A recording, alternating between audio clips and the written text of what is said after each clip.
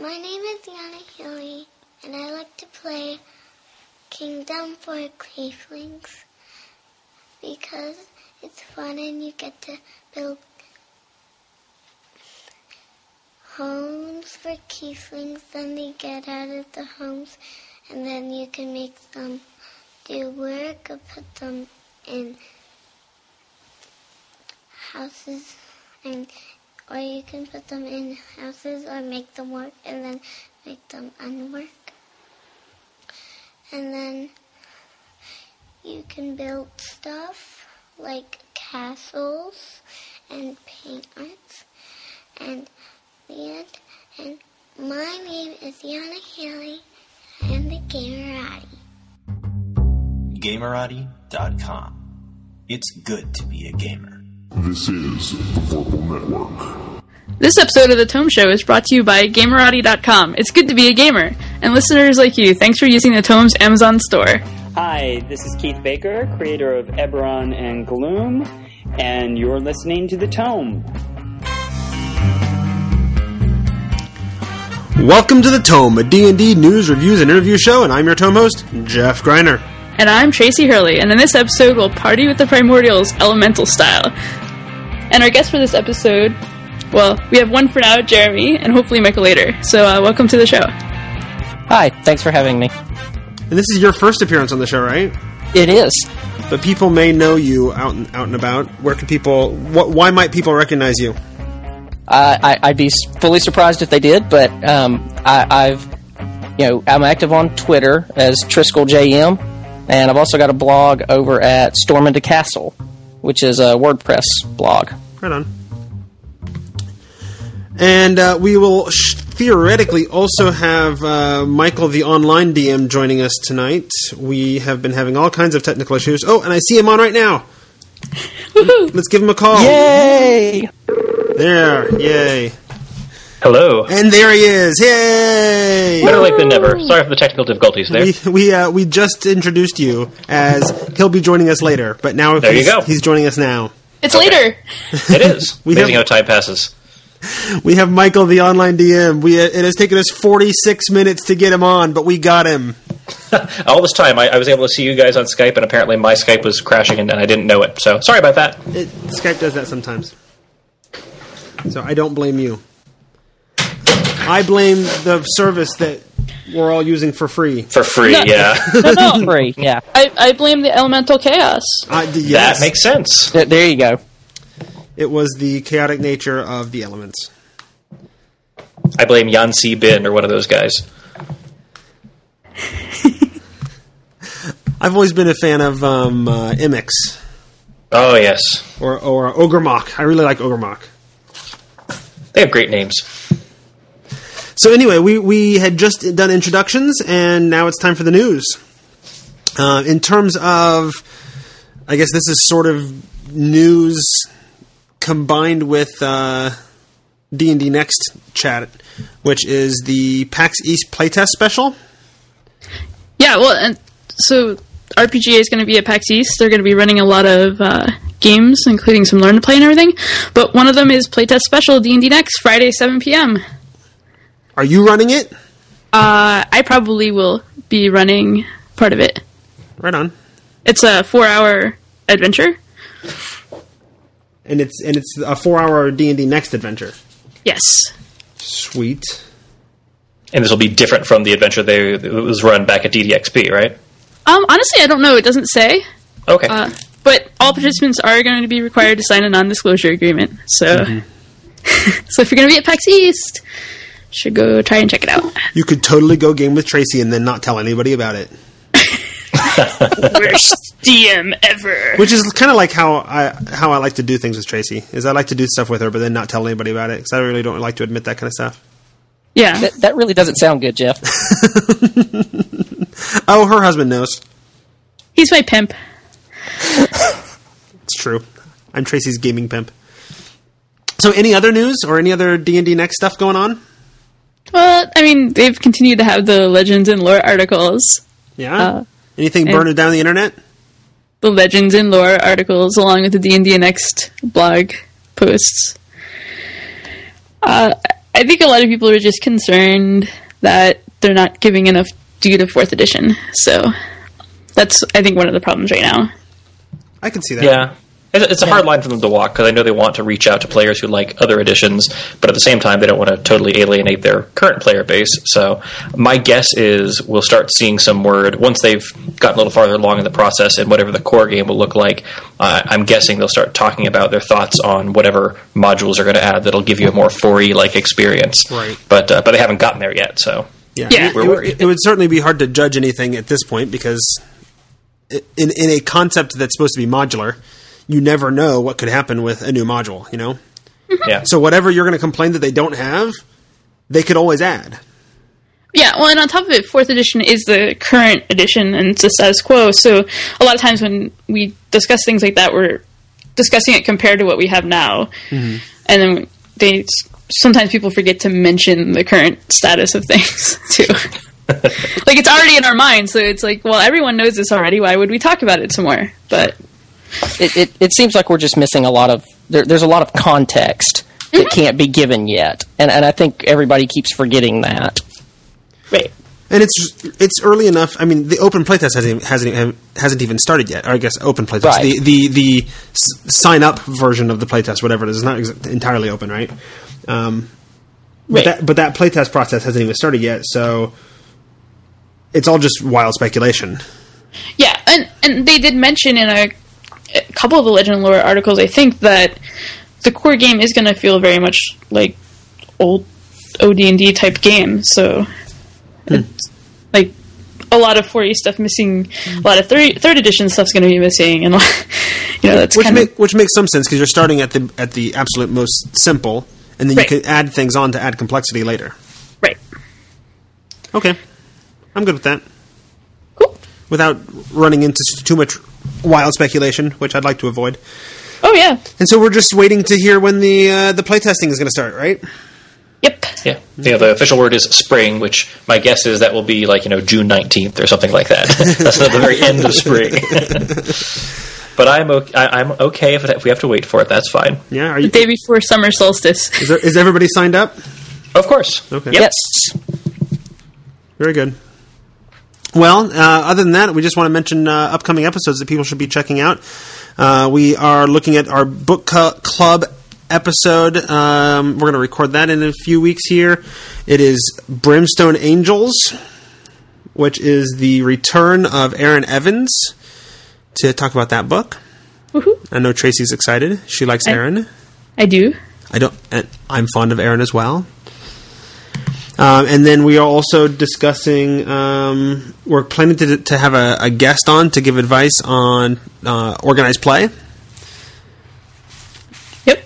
Excellent. A very special guest who might be employed at WotC that is particularly knowledgeable about organized play. But shall remain technically nameless? I suppose we could name him. We confirmed today, didn't we? Yeah, I mean, he said he'd do it, so... Okay. So we should be talking to Chris Tulloch in the next episode. Woohoo!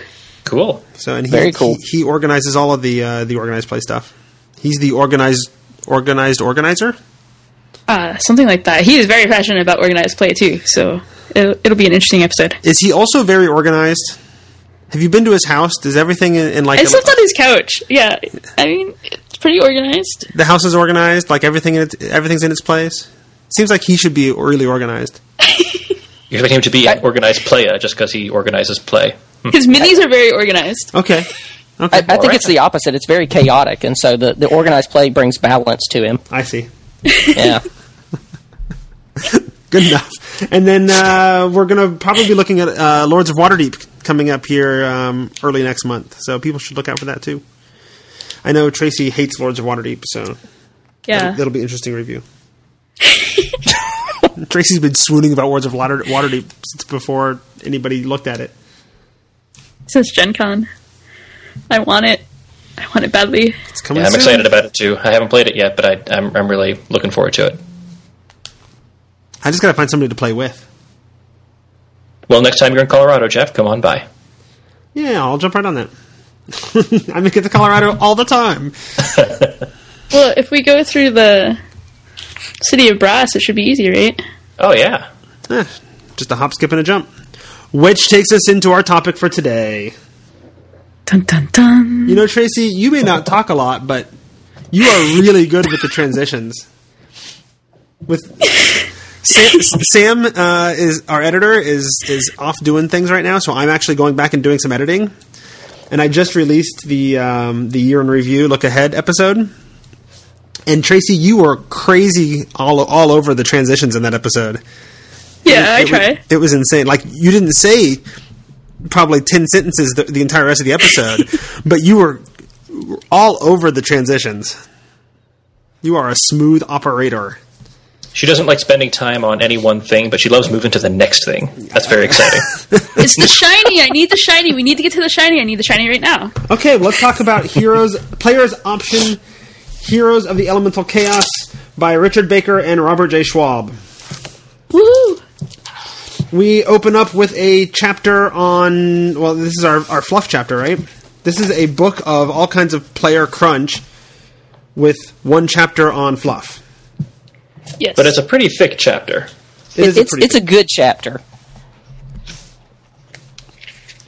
There is lots of scholarly debate. And I actually found... as a DM, just this last weekend, I was getting ready for my game, and it's like, oh, we're doing some Primordial stuff, and I know I just saw some Primordial stuff. Where was that at? And I realized it was in this book as I was getting ready for the review.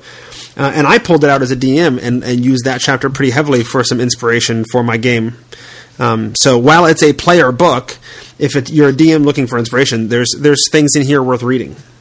Yeah, I got to say, I mean, it's 35 pages in this first chapter, and pretty much, not every bit of it, but almost all of it is really for the DM. And, I don't have The Plane Below. I haven't read that book. I'm guessing that there was discussion of some of this material in there. But yeah, there's a big table in the back where it has all these known primordials. And I thought that was really useful because in lots of other D&D books I've read about, you hear about the Dawn War and you hear about the deities, and those are well described. But there's references to primordials here and there, and I never knew what those were, really, until I read this chapter of this book. So I was glad to finally have some more solid information there. Yeah, that was actually my favorite thing in that whole chapter is that chart, because it has all these primordials that have been referenced in all these disparate books and adventures and things all over the place, which was awesome. And then I also liked the fact that it didn't mind crossing setting lines. You know, it's got, oh yeah, this primordial is in the Forgotten Realms, and here's one from Eberron, and here's one from Darksun or whatever, and it just sort of recognizes sort of what they've been doing with the Abyssal Plague stuff in the novels, is that, look, all the settings are connected. We haven't exactly explained how yet, right? We haven't given you a Planescape or a Spelljammer or whatever to actually connect it all, but they're all connected. And so we're going to put everything in there. Everything, it's sort of like even everything's core, even the settings. Right. Yeah. As a major Planescape fan, this first chapter actually it read a lot to me like the old Planescape, Planes of Chaos, Planes of Law stuff, which is an amazingly good thing in my opinion. Because it's fluff, but it's ideas and hooks and little nuggets of information for the DM, and it was. Like, this is probably my favorite chapter of the whole book, is just this introductory stuff here with the primordials. Honestly. Right on. Yeah, one thing that I thought was, I think the people who are buying it as a player's option book might be a little disappointed, is that unlike Heroes of the Feywild, you don't get any new races in here. There's a little bit of discussion of races in this first chapter, but it is all fluff. It's, if you're a dwarf and you're from the Elemental Chaos, here's what you might be, and if you're a Genasi, obviously Elemental Chaos connections there, and some options, and a little bit of discussion of other races too. But there's no more racial options, no new races or anything. I'm not complaining about that. I mean, I feel like we have plenty of races, but I think some players might be disappointed, expecting, what are the new elemental races? And the answer is, there aren't any. Mm-hmm. But I like, and they have it throughout the book, although they introduce it in this chapter, the little, from the different points of views. The little elemental viewpoint, the sidebar things. Oh, yeah. Yeah. I like that, and I like the bringing back of old sages and things like that. The referencing the old Greyhawk wizards. Is that what you're talking about? Oh, that was amazing. Yeah. That's always really fun for me, and I enjoy that kind of stuff. It makes for an interesting read. I found a lot of the player advice stuff, like that racial stuff they talked about and what have you. I actually found some of that kind of like, yeah, okay. I mean, I've had that idea. That's, there wasn't a lot there that really grabbed me. As a DM, there was things when you got into like the specific primordials and that kind of stuff that was interesting and inspiring to me. A lot of the actual content of sort of that stuff you're talking about, where they talked about the theory of elemental power, didn't grab me, but the read itself was really engaging. I've always sort of said one of my favorite old Dragon Magazine articles was the old Monster Hunters, right? Where they didn't just do the ecology of whatever the monster was, but they sort of told a story of these monster hunters going out and trying to capture these monsters and putting in that context, and then it was just a series of footnotes that gave you the actual ecology information, which on one hand was kind of a pain to read because you had to figure out when to go down and look at those footnotes and when not to, and what page they were on sometimes and what have you. But it was always a really interesting read, and that's sort of what I get out of some of that other stuff, right? You're putting it into the context of some sort of larger D&D story. Yeah, and that's the thing and particularly with like the scholarly debate part is like if you're creating a character that may want to debate the source of their power with other people and stuff, you now have introduced, I think it's 3 different sides of the debate. And not only have you introduced the viewpoints, but you've given, like they talk about Mordenkainen and never one to back down from a debate, countered with, it's just like also giving a hint of the personality too, which I think was great. And, as someone who didn't necessarily know much about Mordenkainen, other than there's that nice treasury book, it was cool to finally know a little bit more. I know there's Wikipedia, but... Yeah, that's an interesting point, because I think for me, I'm relatively new to D&D. I've only been playing about 2 years, and so I think I missed a lot of those references, frankly. I recognize the name Mordenkainen because he's shown up in 4th edition, but I'm sure there's other characters in here that are nods to older editions that players who play those would be like, oh, that's so cool, and I'm like, who? Oh, that's a reference to something? I had no idea. Yeah, I think something that the designers of 4E have actually done a really good job of, and is kind of tying back to existing material, even if they've kind of reskinned it or reflavored it a little bit. And as someone who has knowledge of editions I never played, that's a welcome thing for me to see. And I think that's a credit to the designers that they've been able to kind of do that. So, you bring Yancey Ben and you may put a different spin on him, but players who've played previous editions know who Yancey Ben is. And so it's got kind of a touchstone for previous editions without feeling overwhelming to the people who, like you guys, who haven't been in previous editions. There was a time before the Dawn War? In fact. Do tell.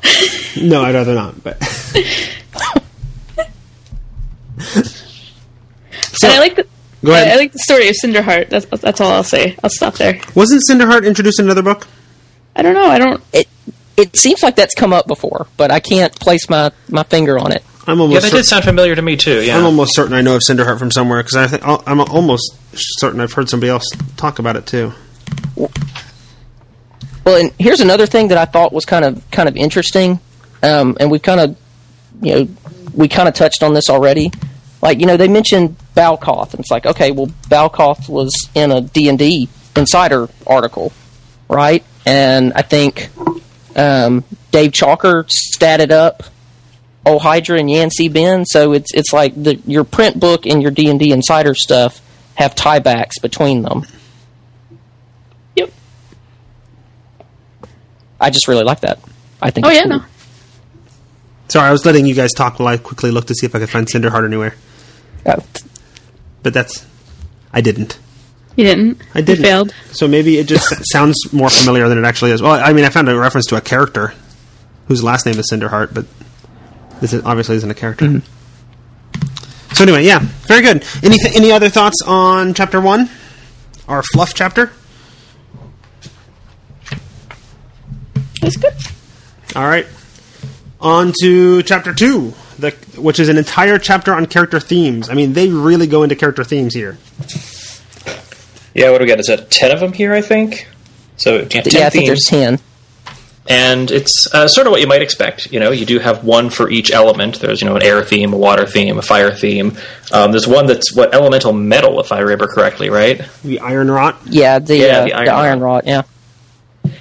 And, I think some of them grab me a little bit. I kind of like the Janissary. That was the one that's the servant of the genies, which... I don't know, just very different from all the others. And, I was thinking of it more fluff-wise and mechanically. Mechanically, honestly, I wasn't really evaluating the themes to see which ones are really strong or anything like that. I care more about the flavor. And the ones that are tied to specific elements, like, sure, you want to be more fiery, more airy, fine. But something like the Janissary, where you're sort of a friendly slave to the, not exactly a slave, a friendly servant, perhaps, of genies, is something that I hadn't really seen anywhere else, and, kind of intrigued me. And it does give you a lot. This book gives you a lot more. I shouldn't say a lot more. It gives you enough more sort of an angle on doing genie stuff in your game that you could do genies in a way that it wasn't really supported to do before. Now, as somebody who hasn't played the earlier editions, is this a nod to? Is it Al-Qadim? Is that the setting that had a lot of genie stuff before? Yeah, Al-Qadim. I believe. Yeah. Okay. Yeah, because it's something I don't remember having seen in 4th edition before, but there was definitely a strong Arabian feel to a lot of the stuff in here. So I figured that's probably what it was a nod to, but I didn't actually know. And there's actually an even, in my mind anyway, an even bigger nod as we get into the class options. The Shadir. Yeah. The other thing I like about it is that you can kind of do D&D Avatar, The Last Airbender style. I knew you were going to say that. I knew it. And Jarrett pointed that out too, I think, on Twitter. But yeah, you can. I like Avatar: The Last Airbender, and totally the water shaper picture that is an waterbender there. Just is. Well, and the Firecrafter is really totally bending fire. Yeah. Well, and the Moatborn looks like she's doing that too. And there's women in reasonable armor there, so that's awesome. That's very true, yeah, the Moatborn lady. Yes, that's true. Yeah, it's weird for me, because with this chapter, obviously I know it's like, okay, yeah, you gotta have the elemental earth and the elemental fire, and it's like, honestly, the other classes or the other themes that are elemental but aren't directly tied to one of them, like the Janissary and the Moatborn and even the Primordial Adept, I like those better than the others. I know they've got to be in there, but just, personal preference, I think, fluff-wise, the other things are more interesting to me. Yeah. Kind of felt the only one that's kind of weird for me is the Demon Spawn, and that's my own personal hang-up with the the world axis cosmology, which is probably a discussion for another time. Well, I completely agree, actually, because a book on the Abyss, awesome. A book on the elemental planes, awesome. But I don't necessarily want them to be the same book. Yeah. Right. And, the Demon Spawn, as I didn't like that one very much either as a player character theme, because, frankly, it does make you kind of evil. I think there's a level 10 feature that when you get bloodied, you get resistance to whatever element bloodied you, just like demons do. And until the end of your next turn, your allies provoke opportunity attacks from you, and you have to take them. It's I get it; it's very flavorful, but it's sort of if you want to be a somewhat darker character, demon flavor, this lets you do it. But it feels odd for a hero to be demon flavored like that. I like the. Go ahead. Sorry. I was just going to say, I like the little flavor text. Am I evil? It's in my blood, but let my actions rather than my appearance show you my true nature. Yeah, that's true. I do appreciate that some people want to play, I'm playing against type. I'm struggling against the darkness within. So I'm fine with that, but it is a little strange to me. Yeah, I sort of feel like ever since the Book of Vile Darkness came out, they feel like, okay, well, we've opened the floodgates to darker characters. Let's go ahead and allow some more of that into other books as well. No, but that started even with Heroes of Shadow a year ago. Yeah, I suppose. Yeah, and I can understand that, and there is kind of a running theme in previous editions with doing that. I guess my only thing is for those of us who want to go the other route and be good, annoyingly good, that is for some reason almost impossible to pull off, and I don't know what it is. You can be a pacifist cleric? Well, yeah, there's not as many options, so. it seems like it's harder to come up with interesting things on that side of the fence. Right.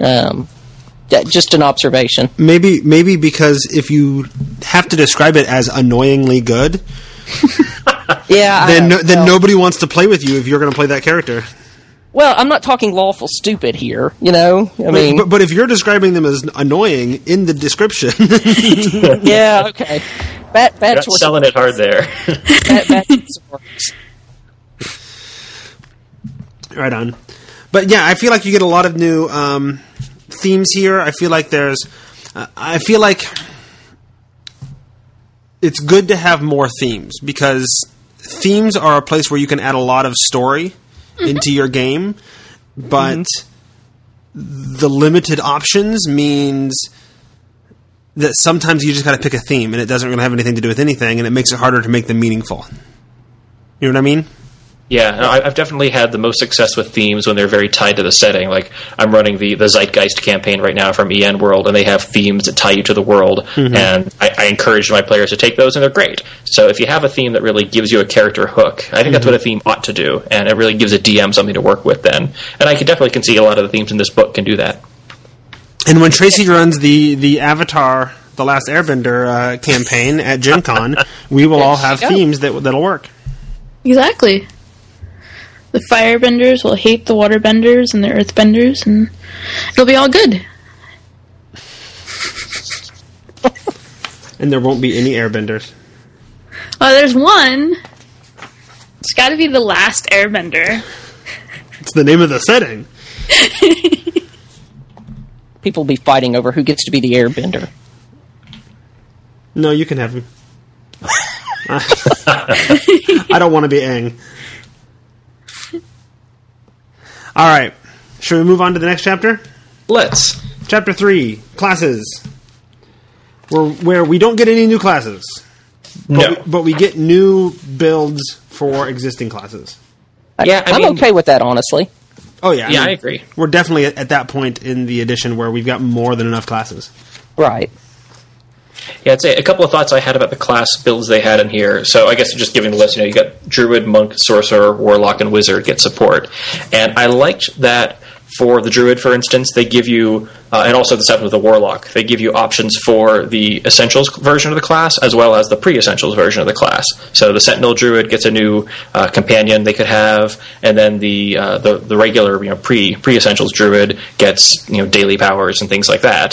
Same with the Warlock. The Hexblade gets some support, and then the Player's Handbook 1 Warlock gets some support. So I appreciate that they acknowledge both of them, that they're supporting both. Yeah, actually, I didn't even catch that. That's amazing. Yeah, that's good stuff. They've done a pretty good job post Essentials of supporting both without always making it obvious that they're doing so. I think they started that after Heroes of Shadow. I think Heroes of Shadow, like if you read the back of the book, it only talks about it's for use with these other Essentials products. And I think I don't know if they specifically realized maybe we don't want to do that, or maybe that particular book just happened to fit with the Essentials classes. But like Heroes of the Feywild, I know same kind of thing, and I think that is much appreciated to have the support for both. Yeah, I feel like Heroes of Shadow. I mean, in Heroes of Shadow, they do support both Essentials and non-Essentials, but it's very clear. Like, we're going to give you a bunch of essential stuff, and then here's a little section, a handful of pages of some new non-essential stuff. Right? Yeah, exactly. That's true. Whereas here, a lot of the options they give you could be used either way. Right? Yeah, I think they're trying to do that. Right, and so sometimes you look at it and you can't immediately even tell if it's essentials or non-essentials with this new build, because you could use it on either one. Yeah, it's funny you talk about you can't really tell, because the one that I had to reread before I totally understood it was the new build of the Sorcerer, that's the one that I would say is the biggest new build. I mean, I guess the Shire kind of is too for the Wizard, but the Sorcerer build, there's the Elementalist Sorcerer, which, correct me if I'm wrong, but I think this is the first, what some people might call the Essentials kind of Sorcerer without daily powers. They have not done that before with the Sorcerer, have they? I don't think so, no. I can't think of an Essential Sorcerer that doesn't have dailies, nope. Yeah, and so normally with the other Essentials classes, when they've introduced a new one that doesn't have dailies, they give you tables that show the progression. And for this one, this is what I had to reread. They talk about creating an Elementalist, and you have to use the Rules Compendium or the Player's Handbook, or they do have a character advancement table in the back of this book. but they specifically tell you that summarizes how many feats and utility powers your sorcerer should gain at each level, as well as when ability scores should increase. So you don't get daily powers, you don't get encounter powers. Those are kind of baked into the class. You don't get dailies at all, and then the encounter powers are sort of baked into the class. So that wasn't totally clear to me at first, but this is sort of the essentials sorcerer. And I don't like using that term. I mean, Essentials definitely had, at-will, encounter, daily, utility classes too, but it's the one that's more like the Essentials martial classes. It does seem interesting, though, that it almost seems like they're still trying to sell us on Essentials, even though we all know that they've moved on to the next thing.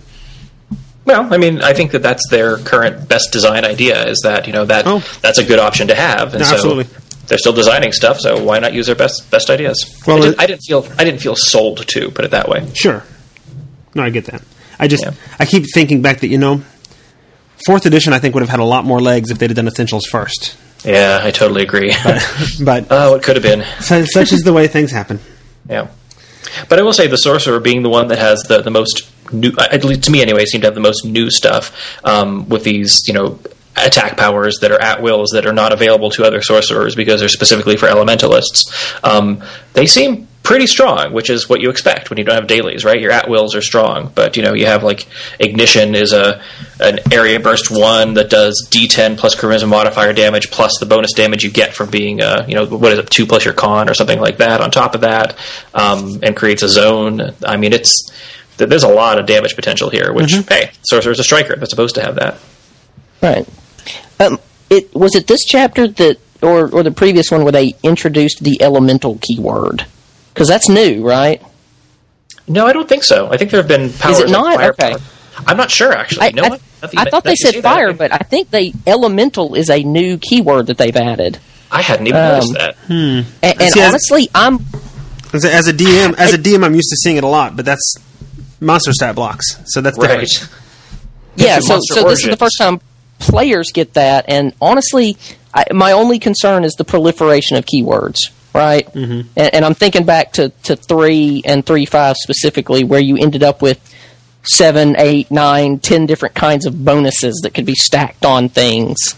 So that's my only concern with adding another keyword, if they actually have added it on the player side. Well, there's already so many keywords; it can get pretty ridiculous sometimes. Yeah, it's getting a little. That's my only criticism of this chapter, I think, is that the addition of another keyword. I don't know. So let's each go through one class and say what our favorite new class build is, and why, and then we can move on to the next. And we can, Michael, we can count Sorcerer as yours as much as detail as you I'll take Sorcerer. I talked about it. I think it's very. What I would say about the Sorcerer is I like that it exists because I think there are some players out there who want a simpler class that blasts things with magic. And I don't know exactly what we've had that's more essentialized that does that, but this does. You sit back and blast things with magic, don't have to worry about daily powers, you just crank it up. So I think it's a good addition. It has the potential to be maybe really strong, I don't know.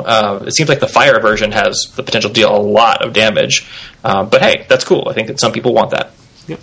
Tracy, you're next. I don't know. I guess maybe the monk. Although, I don't know. Okay, tell us about the monk. But I don't know much. I don't know how any of these play, so I don't like to... It's okay. I like that there's on page 76, there's a monk who is pretty badass. She's got the stone thing going on. Oh, the dwarf? Is it a dwarf? Is that what that is? I think so. It's maybe hard to tell. Yeah, I can't tell if it's a... I think it's a halfway because of the bare feet. The feet make it tough. Yeah. I was like, if it weren't for the feet, I would totally say a dwarf. But, but totally cool.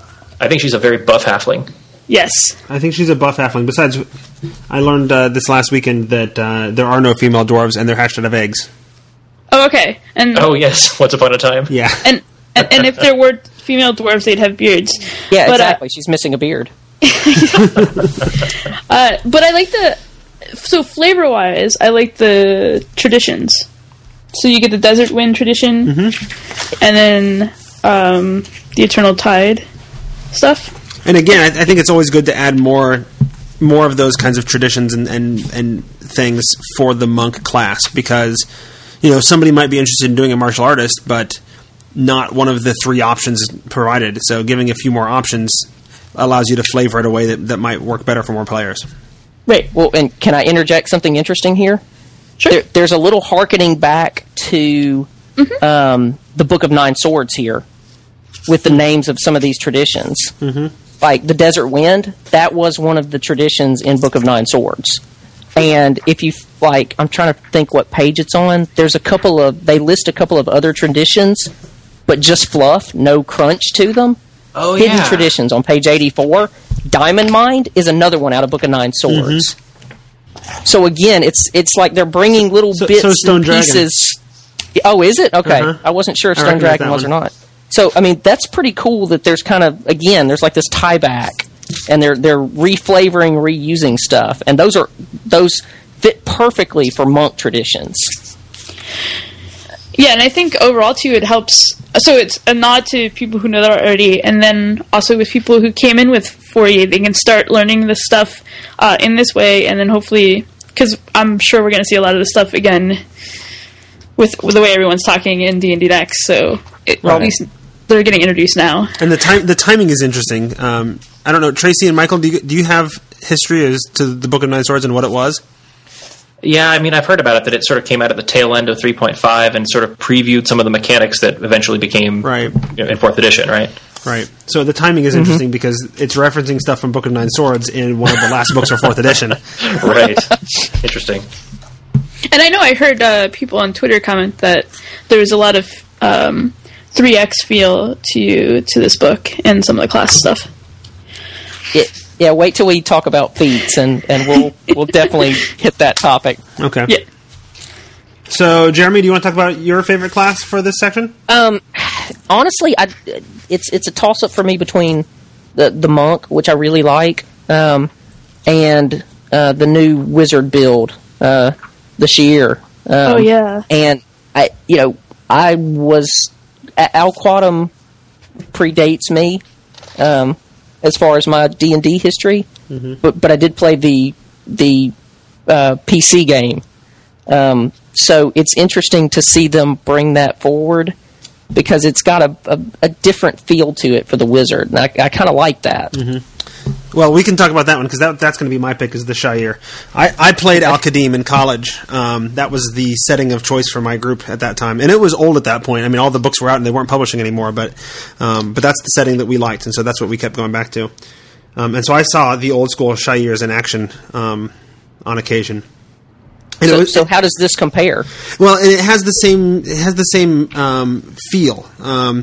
The idea of the original Shi'ir is that instead of having a spell book, they have their familiar as a little, elemental creature, a little genie thing, and so they would send their little jinling off into the elemental planes to gather their spells and bring them back, and oftentimes, begging them from more powerful creatures and what have you. Mm-hmm. And I like that. Go ahead. Oh, go ahead. No, you go. I was going to say that, and that's what the Shi'ir is doing here. In the 4th edition version here, we have, you've got your little Jinn servant, or at least you can, and it goes out, and it's not collecting your entire complement of spells each day, but you can use it to swap it out. Theoretically, the Shi'ir is the most flexible spellcasting class available because you can change out all of your spells for any other spell. There's no spell book that you're limited by or whatever. Nice. It looks like this is the return of some iconic spells too, unless I'm really mistaken, like Ice Knife and the melts minute meteor. Yeah, and Alter Self. Yeah. Well, even Flame Arrow. Yeah, Flame Arrow. It seems like they've brought back some old favorites. Well, of course, Reverse Gravity too, right? Oh yeah, yeah, absolutely. And all of those are available. I mean, they're wizard spells, right? So they're available all wizards. Yeah. Well, and the other thing I like about the Shi'ir is that with a group that's open to it, you can have them negotiate for some extra stuff with a cost later, so the DM can actually start using that class a little more too, with the player's permission. Yeah, that's one of the things that the second edition Shair, actually, there was mechanics for it. You could actually ask for spells that were too high a level for you, or you could ask for you could even ask for divine spells. Really? But there was a diminishing returns. You could ask for it, and there's a good chance you won't get it, and eventually you might make somebody mad. Right. So I want to throw out a couple of things that I noticed about the Shair. So first of all, I like that they sort of encourage you to think about some role-playing potential for your Gen Servant, because I don't know about you, but whenever I've seen familiars in play, they're just a little mechanical thing. And the Gen Servant, I think they're trying to encourage you to be a little more active than that. Yes. Right. Second, I gotta say, I just love Crack the World. It's like a high-level, I think 25th level spell that just sounded so much fun. Oh, yeah, absolutely. And then the last thing is just kind of a note. I think this just might be an editing error, but when they talk about proficiencies for the Shair, implement proficiencies are orbs, staffs, and wands, not tomes. And yet, on page 109, they show another... Tracy, I'd say this probably falls into another, women in reasonable armor. I mean, she's wearing robes rather than armor, but still, she's fully clothed. Wait, which page? Page 109. 109, sorry. There's a Shair lady casting a spell with her companion looking on, and she's casting it from a tome.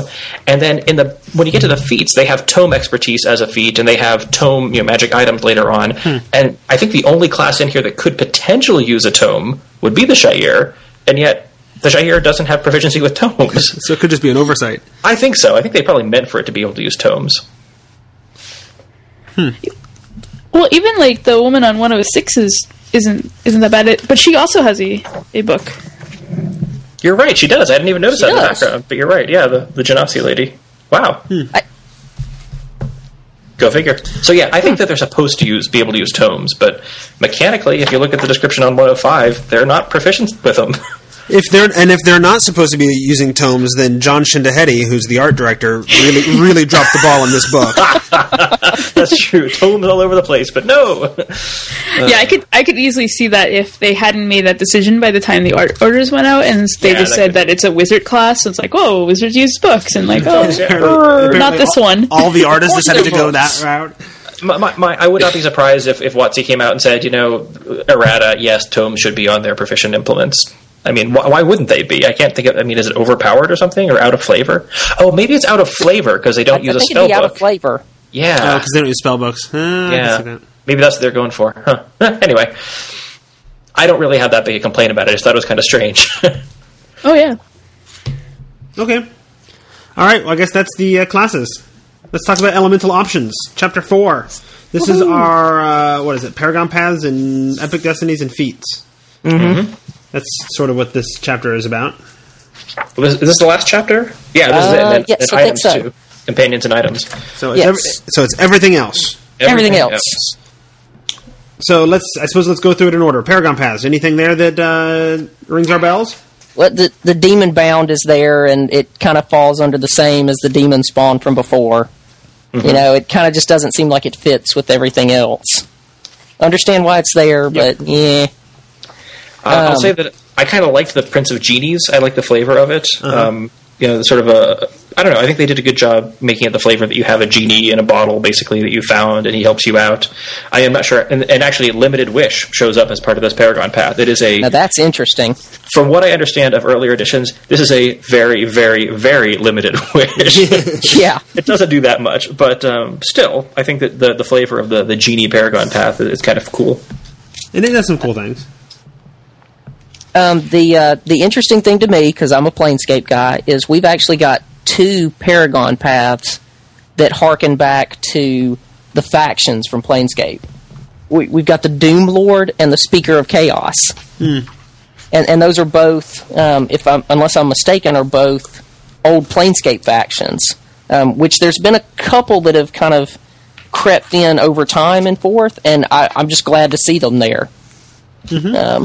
And it speaks to sort of a larger theme that in the last year or so, out of the products coming from WotC, you see a lot more throwbacks to older editions. Whereas, the first 2 or 3 years of 4th edition was sort of trying to cut ties with the past. The last year and a half, 2 years is all about saying, no, we're going to embrace that, and we recognize that there was some cool stuff there, and they're trying to bring some of that back too. So I mean, and that's where we get the Shire and the Speaker of Chaos and Limited Right. Wish returning, and all that stuff is coming back, largely in an embrace of everything that was And shall be again. and shall be again.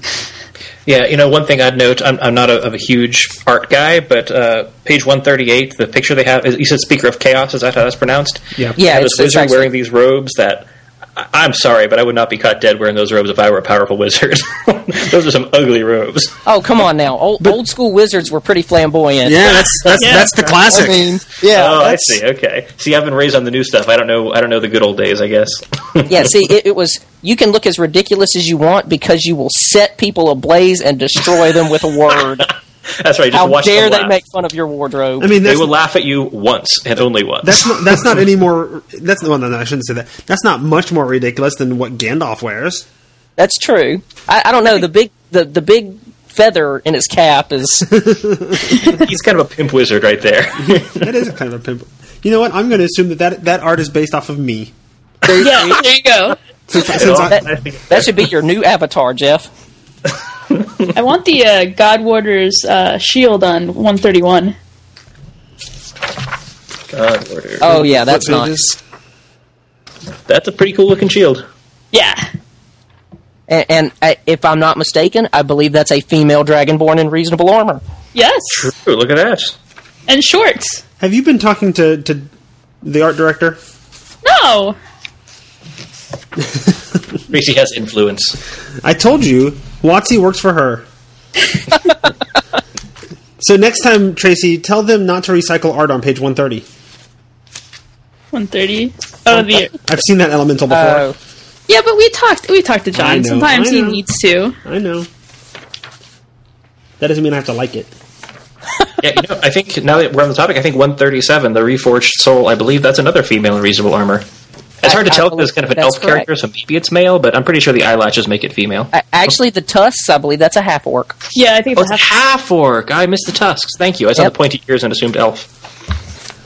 I'm sure this Yeah. is fascinating for our listeners as we describe pictures. What I'm saying It's is so thumbs cool. up. You just had to be there. Yeah. So speaking of moving on, Yeah. Epic Destinies. Any Epic Destinies there we like? Well, I'll say I wanted to. I really wanted to like the Lord of Chaos. There's only two, right? Is that all? Yeah, there's just these two. Yeah. Yeah. I really wanted to be passionate about Lord of Chaos. I love the flavor of it. These people who get sort of chosen, and I don't know. It's had a really cool flavor. But then the mechanics of it were kind of weak. At level 21, you get a +5 weapon, and then it upgrades to +6 at 26 levels. Like, okay, that's nice, but not that exciting. And then, especially the level 26 utility power. I mean, level 26 Epic Destiny powers are supposed to be really cool and world-changing. And this thing, you get to make some difficult terrain or remove some difficult terrain. Really? Oh, you create weather.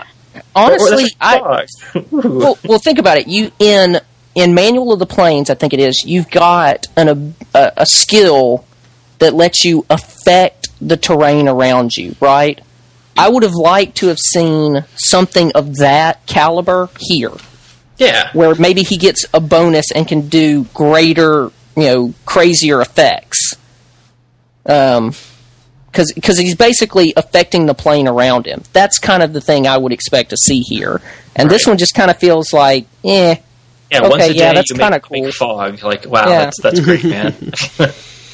And it has to be non-damaging weather, so it's not like you're calling down lightning bolts or hail or something like that. No. right. Just slightly inconvenience the enemies. Or here's an idea. How about saying, hey, you can basically place any environmental hazard of a certain level a certain number of times per day. Yeah, Something sure. like that. Yeah. Anyway, but that's okay. Yeah, I mean, anyway. I love the flavor of it. If I were gonna play this or have somebody at my table, I would totally let them take this, and then I would just totally redo the mechanics behind it. Especially Oh, that yeah, level 26 power. That one just made me so sad. The Epic Destinies are always, it's always mixed, it conjures mixed emotions for me because it's such a cool concept, and I feel like a lot of them end up being lackluster. Now, I don't know how I would do them better a lot of the time, but they just don't feel as epic as they should. I don't know if other people have that impression or not. There are some that do and some that don't. Right. And that's been my experience. But my experience, at least in my epic campaign, is that the ones that don't feel epic, people don't pick those, so it doesn't matter.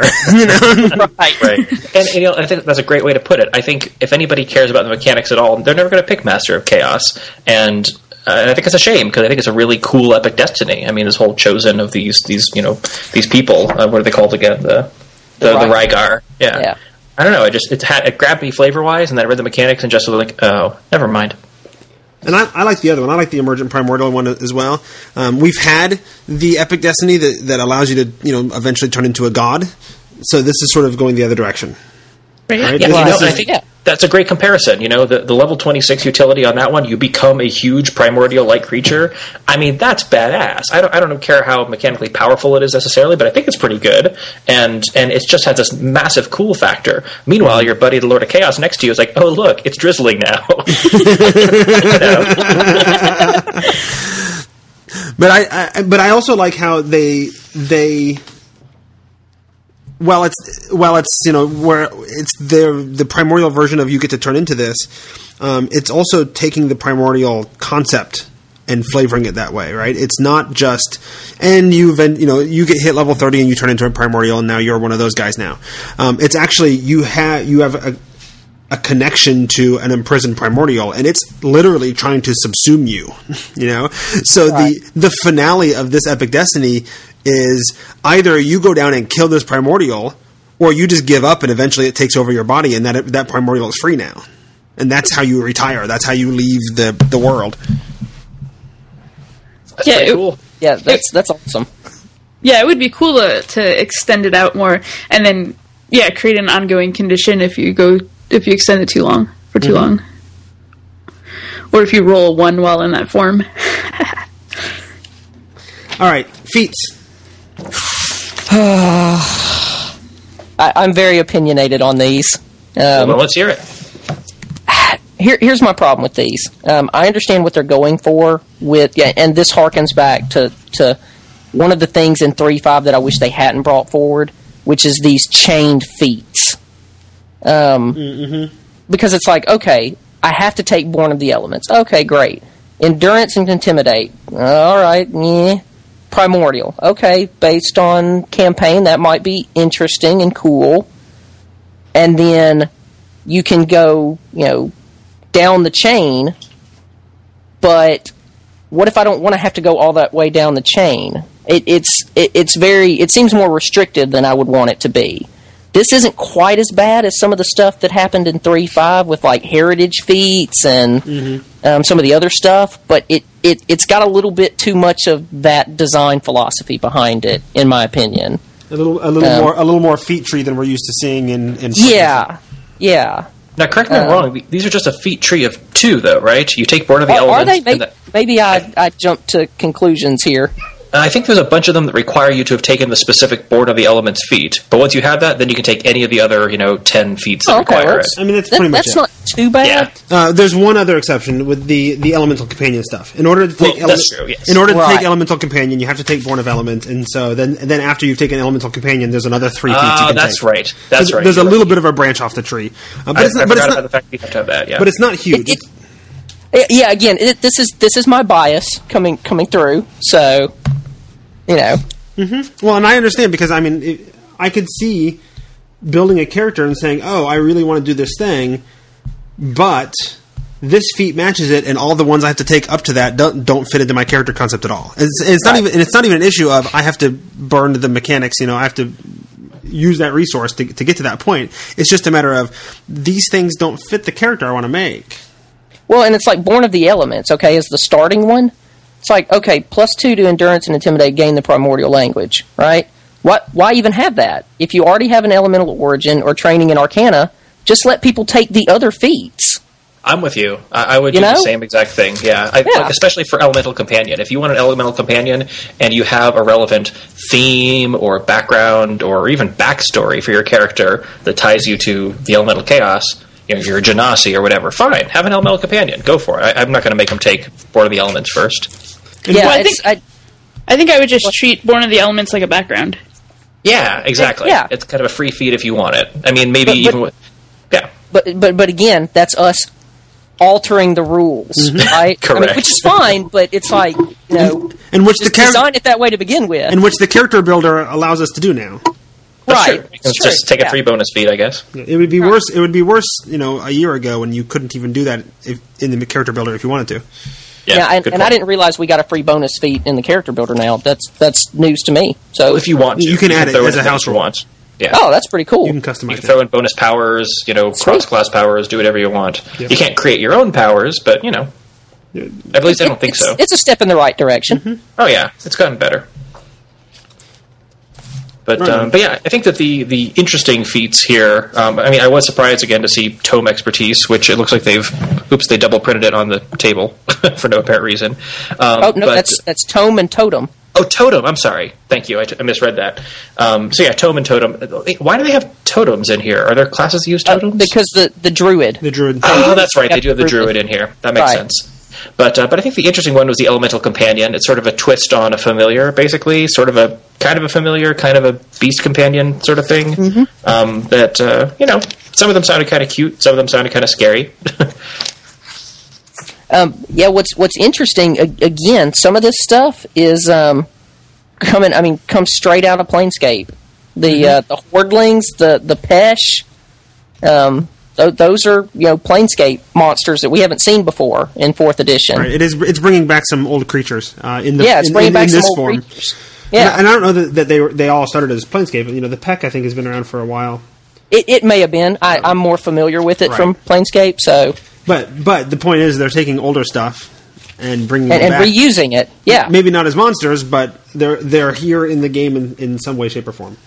right. Well, and I liked kind of like they had earlier with the gen familiars that you had as a Sha'ir. They talk about role playing your companion if you take one, and for this one, it's more like explicit. Like your DM should be really involved with this. It should be not a full on character, but this thing should have a real personality, and you have to really role play it, which I like. I like when they encourage that. There's nothing mechanical that makes you do it. If you just want to have it hang around and you say, I put my little dude here and he doesn't, he just does his aura effect, that's fine. But I like that they're encouraging that for you to think about your role playing your companion. I agree too. I think that's a little used role playing area that really can shine if you do it right.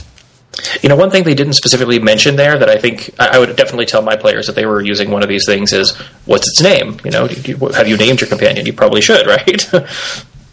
Well, and it's hard to. You get into because of the way the mechanics work for familiars. It's really hard to care about them because of the mechanics behind it. Because they are very expendable and not real, and they're not. They have no personalities, and it's like. Well, if you made that rule, then of course we're not going to roleplay it a lot. Yeah. And so now they're kind of backstepping on that a little bit. Yeah, there's still no penalty for failing to roleplay your thing, unless the DM decides to really take control and say, well, since you haven't talked to your familiar in a while, he's going to do something mean to you or something like that. Right. Or you should get those little keychain pets. It's like, have you fed your... The Tamagotchi? Yeah. Yeah. Have you fed your companion today? Oh no, he's mad. You're not. Gonna see, Tracy, I'm totally gonna make a character whose familiar is now a Tamagotchi. It follows him around.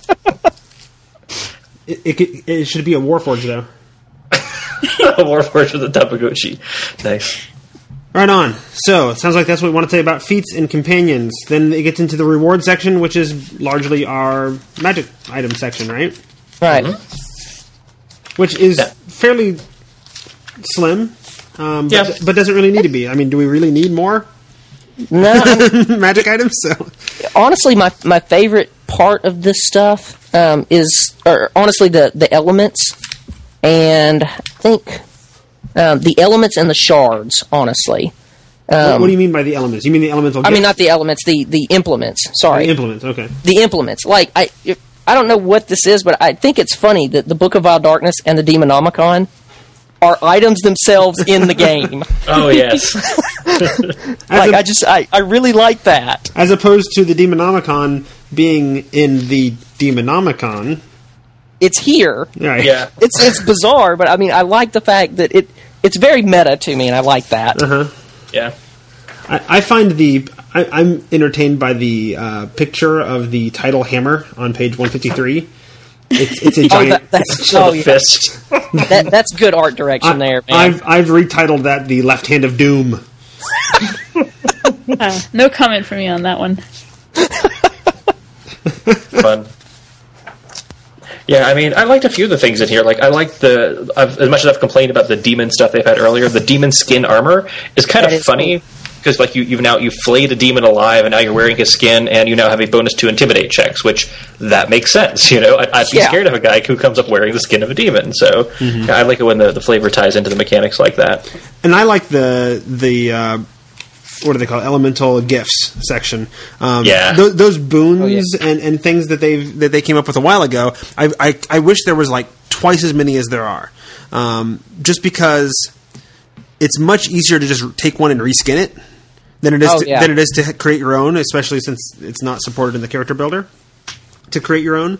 But that's the kind of thing, like, I would use the heck out of that stuff on a fairly regular basis if I could just find the right one. And I've used a few of them here and there, but it's hard sometimes to find the right one. And so the more of those we can get, the better. I agree, but I also tend to want to run with the inherit bonuses and hand out less treasure. Mm-hmm. I'm very much in that camp of magic items being special. And that's part of what I like about this is that the boons are always special because it's unique. Right. Now this is something that only you can do. And you can't, melt it down for residuum. You can't sell it, and you can't give it to the other player because you found something better. This is something unique, and it's yours, and that's it. And it can be tied into quests pretty easily, and talking to particular characters in the world. Right. Yeah. Well, and here's what's funny: we had all of these primordials, kind of mentioned at the beginning of the book. How about some more like boons from those guys instead of what do we have? 6 here? 1, 2, 3, 4, 5, 6. Yeah. Add you can some flavor more. these. You could. Could. From Yancy Bin or whoever. You could, but I'm just saying you've already got the hooks in there to do it. Go ahead and give us some more. I'm with Jeff on this. I wish there were more of these. Well, yeah, I agree. I mean, I wouldn't mind having more to choose from, and I think these are kind of cool. I think my favorite was the Gift of Chaos, which is... I've misread it at first. So the way it actually works is a daily power. When you roll a 1 or a 20, a natural 1 or 20 on an attack roll or a saving throw, then you roll a d6 and something happens. And some of them are great, and some of them are kind of bad. I would totally give this gift to somebody and make it so it's not a triggered daily power. It's every time you roll a 1 or a 20, you roll a d6 and something crazy happens. Absolutely, I'd do that.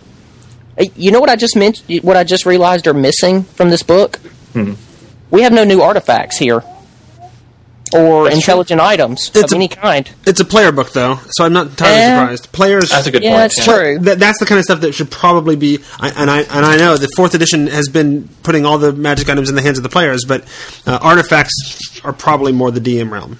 That's true. I forgot that this was a player book. I'm still very much in that. Oh, there's items. Oh, wait, player book. There were several times I went through this book and I'm like, man, I really wish they'd have done this. Wait, it says on the cover, player's option. That's a DM thing. It's like, oh, I wish I had more stats for this or that. Or it's like, wait a minute, no. But that raises an interesting question, right? For all of those interesting things that you as a DM would want to see, I mean, okay, we've got the plane below. And I guess the plane above could be considered this, and the manual of the planes. As far as I know, we don't have any other books coming out for DMs like this. So it seems like there's something missing that would come in another book that we probably won't get. No, and I mean when they did the player's option for Heroes of Shadow, we then got the Shadowfell book or box set. Right. Although that's not a perfect analogy because it's almost sort of a mini setting than it is anything else. I'd be okay with that, honestly, because there's a lot of... I mean, we've seen the fluff in this and the other books. There's a ton there that could be done that hasn't really been touched on. Well, and part of me wonders if they feel like, well, we've done it. we did Plane Below. Yeah, maybe so. I think the problem is that a lot of those books, I like them well enough, but it doesn't feel like the story was completely developed yet. Right. Like, I feel this book really pushed forward a lot of the primordial end of things that I don't recall. Like, I don't remember seeing in other books, but it could have just. It was there, but not to this level of detail, I don't think. You're right. I think this has kind of put a nice bow on it. But man, I'd love to get another DM book with this, like with Primordials as the focus, you know? Or like even potentially DDI articles explaining how you could expand the Gen Servant, or whatever it's called. Right. The Janissary? No, the Gen Servant for the Sha'ir. Sha'ir. Oh, yeah. Like how to bring that out more in the game and stuff like that. Well, I mean, you should totally write a blog article about that. I think the DDI submission window opens up again soon, right? I think there's actually a lot of. I mean, obviously, you know, you got all of these Primordials listed now. It's like, okay, everybody, go stat them up, submit articles. You know, and a lot of them are statted up. Yeah, there are a good bit statted up. I mean, there were several that I saw in here that I didn't recognize, but then I looked them up in the compendium. It was like, somebody did a Dragon article on this. Oh, did okay? And that's where it came from. I knew there were a few. I didn't know how many there actually were. I actually did it the opposite way, right? I was looking for Primordials in the compendium once recently, like a month or so ago, for my campaign, and I ran into the headless one, right? The Groaning King. Oh yeah, Balkoth. Balkoth the Groaning King.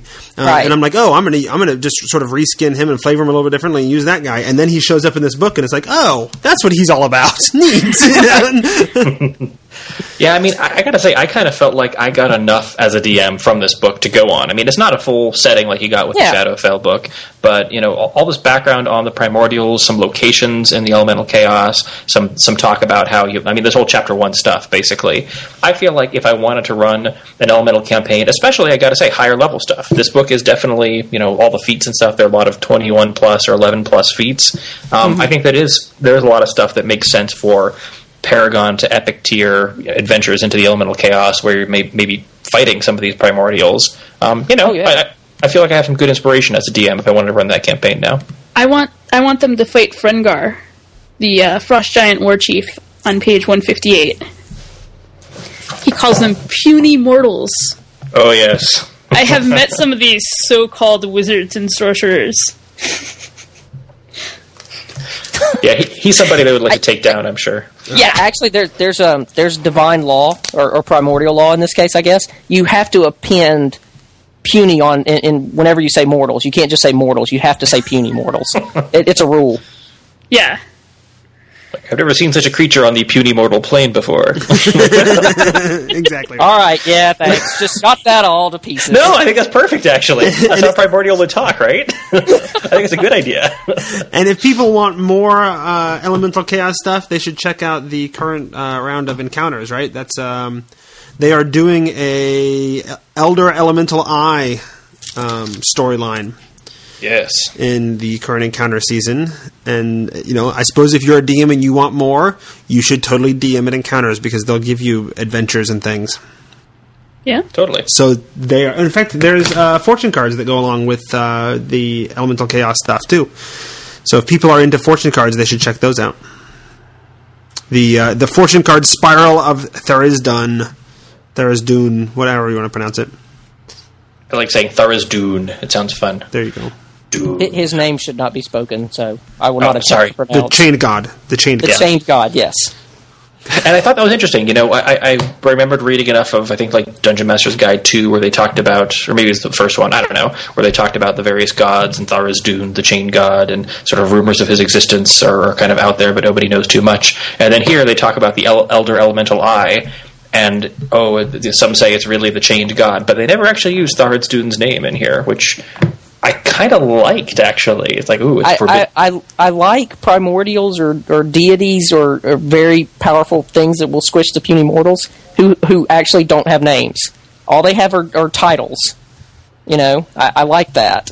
I think it adds a nice aura of mystery to them. Yeah. Cool. I mean, I certainly wouldn't want to do that with everything, but it's not it's fun to see it every now and then. Yeah. All right, well, we have been talking for a good hour and 9 minutes now. I think it's time to wrap up our last thoughts. Any last things we want to say about this book? I will say that overall, I thought it was okay. I wasn't excited about it. I really loved Heroes of the Feywild, and I liked Heroes of the Elemental Chaos well enough. Honestly, though, I think it just missed the Bard's Tales that peppered the Feywild. I wasn't as grabbed by the sidebars they had in here instead. But overall, has some cool stuff in it. It's funny because I like them for different reasons, right? Heroes of the Feywild, I enjoyed reading more, but Heroes of the Elemental Chaos will get more play at my table. I could see that. Yeah, I'm kind of in that same boat where I'm on mixed ground here. There's definitely some cool stuff there. There's some stuff that I'm kind of ambivalent towards, and so it's kind of a mixed bag for me, honestly. Tracy? I'm just going to be Frengar now. I will take you all back, and you will cook my meals, scrub my floors, and when you whine and complain, I'll grow sick and old from the cold and hunger. Okay, so Frengar, what do you think of the book? I like it. Okay. I mean, I like Feywild better because I love the Feywild, but this is pretty cool. And I get to play Avatar: The Last Airbender, so... But I think you'd have to do a whole Avatar campaign. I don't think I'd want to do, like, an Airbender by myself. We only have so much time at Gen Con. I know, you can do a one-shot. Yeah. Who's going to run it? I'll run. Sweet. I've never actually played one of your games. Oh, God. Now I'm excited. We have so many Gen Con plans now. I know. Hopefully there's enough hours at Gen Con. You're going to run there's never enough hours at Gen Con. You're going to run an Avatar game, and then we're going to go out and get, pedicures with Shelly Mazanoble. Yeah. That'll be awesome. This is going to be the best Gen Con ever. All right, should we wrap this thing up? Sure. So we'd like to thank Gamerati.com, our sponsor, as well as Jeremy and Michael. Where can people find you guys? Jeremy, go ahead. Yeah, okay. So I'm on Twitter as TriscollJM. I'm also I've got a blog at Stormandacastle. So that's no G and a DA. Stormandacastle.wordpress.com. And I guess this means I'll actually have to start posting more actively now. Stormandacastle.com? Stormandacastle. It's a Princess Bride reference, so, I gotcha. Nice. And as for me, you can find me on Twitter as OnlineDM1, and you can find my blog at OnlineDungeonMaster.com. One word. All right, so people can also contact us over here at The Tome Show. You can email us at thetomeshow@gmail.com. Call into the Tomes Biz line, which has been woefully underused by the Tome listeners lately. But you can call in at 919-BIZTOME and swing over to the forums at gamershavenpodcast.com. You can find show notes at thetomeshow.com. And that, my friends, is episode 191, where we fought legions of demon spawn and shook the world beneath Sunus' feet in this episode of... The Tome, The Tome, The Tome, The Tome, The Tome, The Tome, The Tome.